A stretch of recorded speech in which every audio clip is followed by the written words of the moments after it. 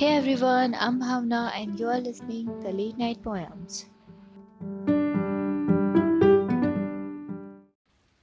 Hello guys, it's Saturday and I'm back with a new episode of the Late Night Poems.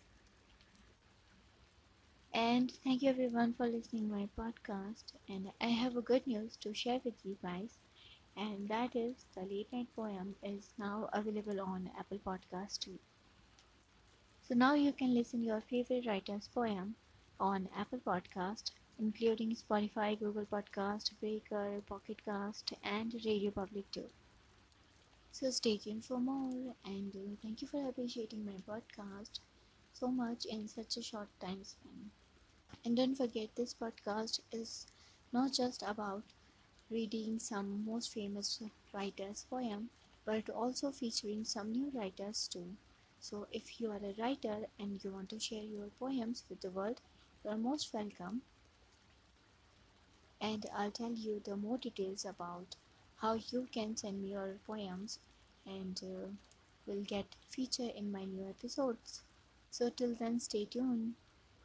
So now let's start our today's episode. And in today's episode, I'm going to read the 19th century's most famous writer and novelist, the Charles Dickens poem, The Song of the Wreck. You probably known him for his famous novels like Oliver Twist, A Christmas Carol, Great Expectations, David Copperfield, and so many more. But did you know that he is a poet too? So let's dig in some more facts about Charles Dickens and his poetry.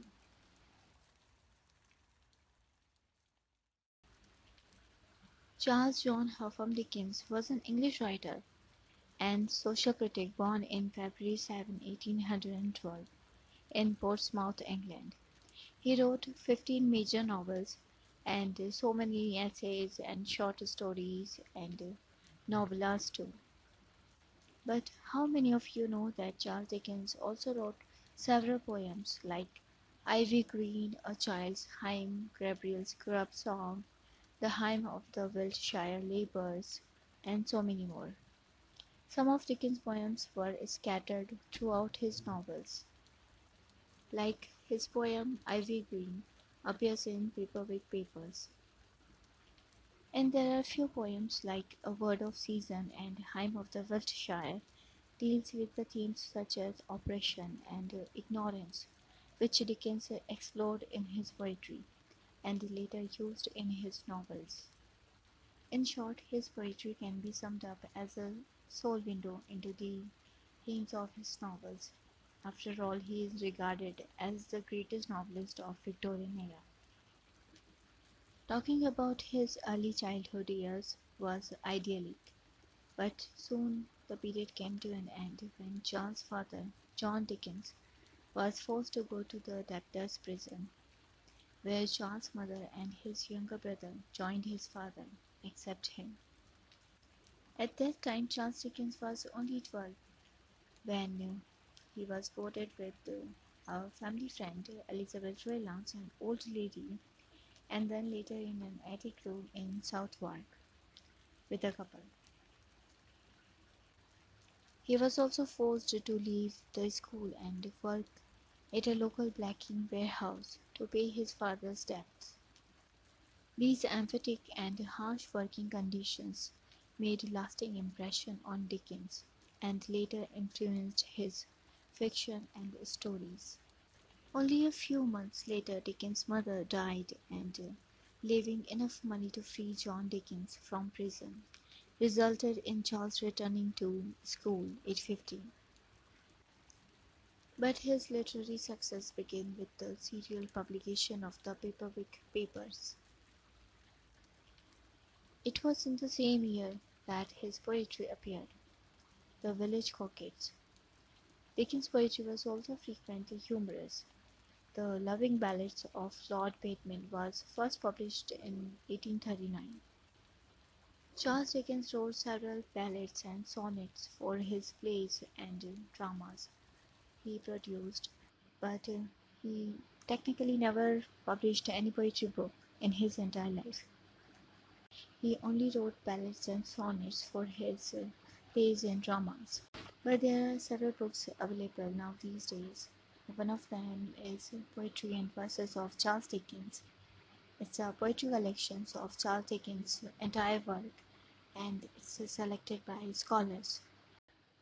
And the poem I select for today's episode is The Song of the Rag by Charles Dickens, and it's published in May 1855. This poem is a little ballad, especially written for a drama, the story of a shipwreck and its survivors, a carpenter and a little boy, until the man died and put that innocent child's responsibility into another man's hand. A ballad is like a simple song, or in other words, it's a poem written in a narrative style that you can also sing. And this poem is like a story of harsh weather and its survivor, where a ship is drawn and 60 people died and 60 people survived, and one of them is an innocent child, and one man can take the responsibility of that child. But one by one, men died until they leave the fate of the innocent child on God's hand, whether they should take him with them or not. So to know what happens with that little boy and other survivors, let's begin our today's poem, The Song of the Rag by Charles Dickens.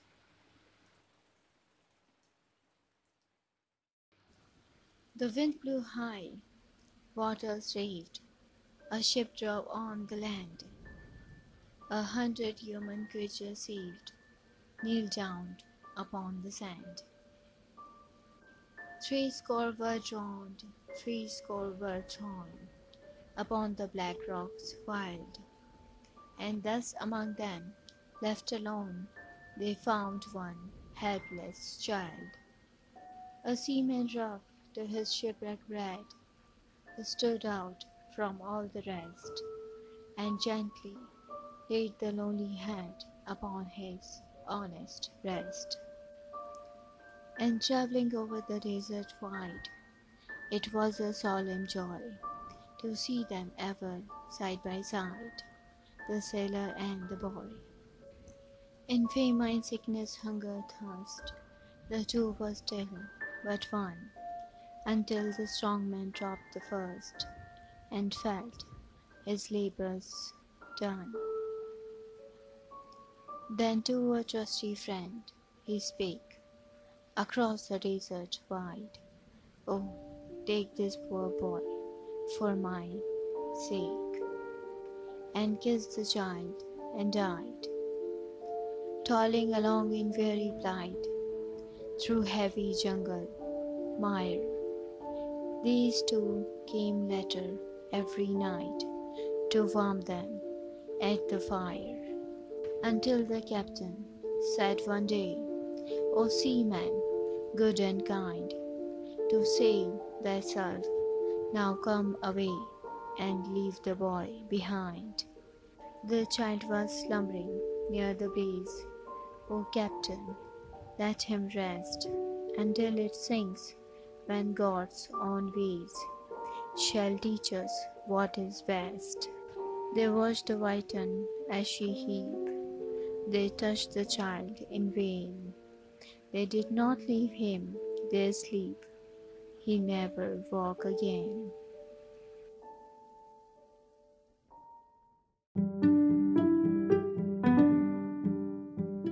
So that is the Song of the Rag, a poem by Charles Dickens. And it's not just a poem, but a sad tale of an innocent child and his fate. But also there's a beauty of noble shipman who took the child and take care of him until his last breath. But before that, he transfers his duty to his trusted friend. So let me know if you like this poem or ballad or not, and if you want me to read more ballad like this in future. Also, you can send me your poems if you are a writer on my Instagram account. All you have to do is send me your best poems and a short introduction of yourself and send it to my Instagram account, Its address is in the end of the description box, and I will gladly read them in my future episode. Also, in the next episode, I'm going to read Chahak Mehra's poem. So stay tuned for more. But till then, good night. Bye bye.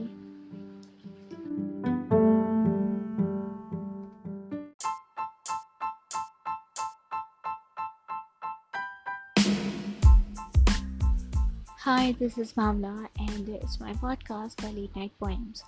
If you have any questions regarding to my podcast or poems I read in episodes, or if you want to discuss anything, or if you want me to read your poems or your favorite writer's poem, you're most welcome. Now you can send me your voice message, or you can leave a message on my Instagram account. Its address is in the description box, and I would love to read them in my future episode. So thank you. Bye bye. Have a great day.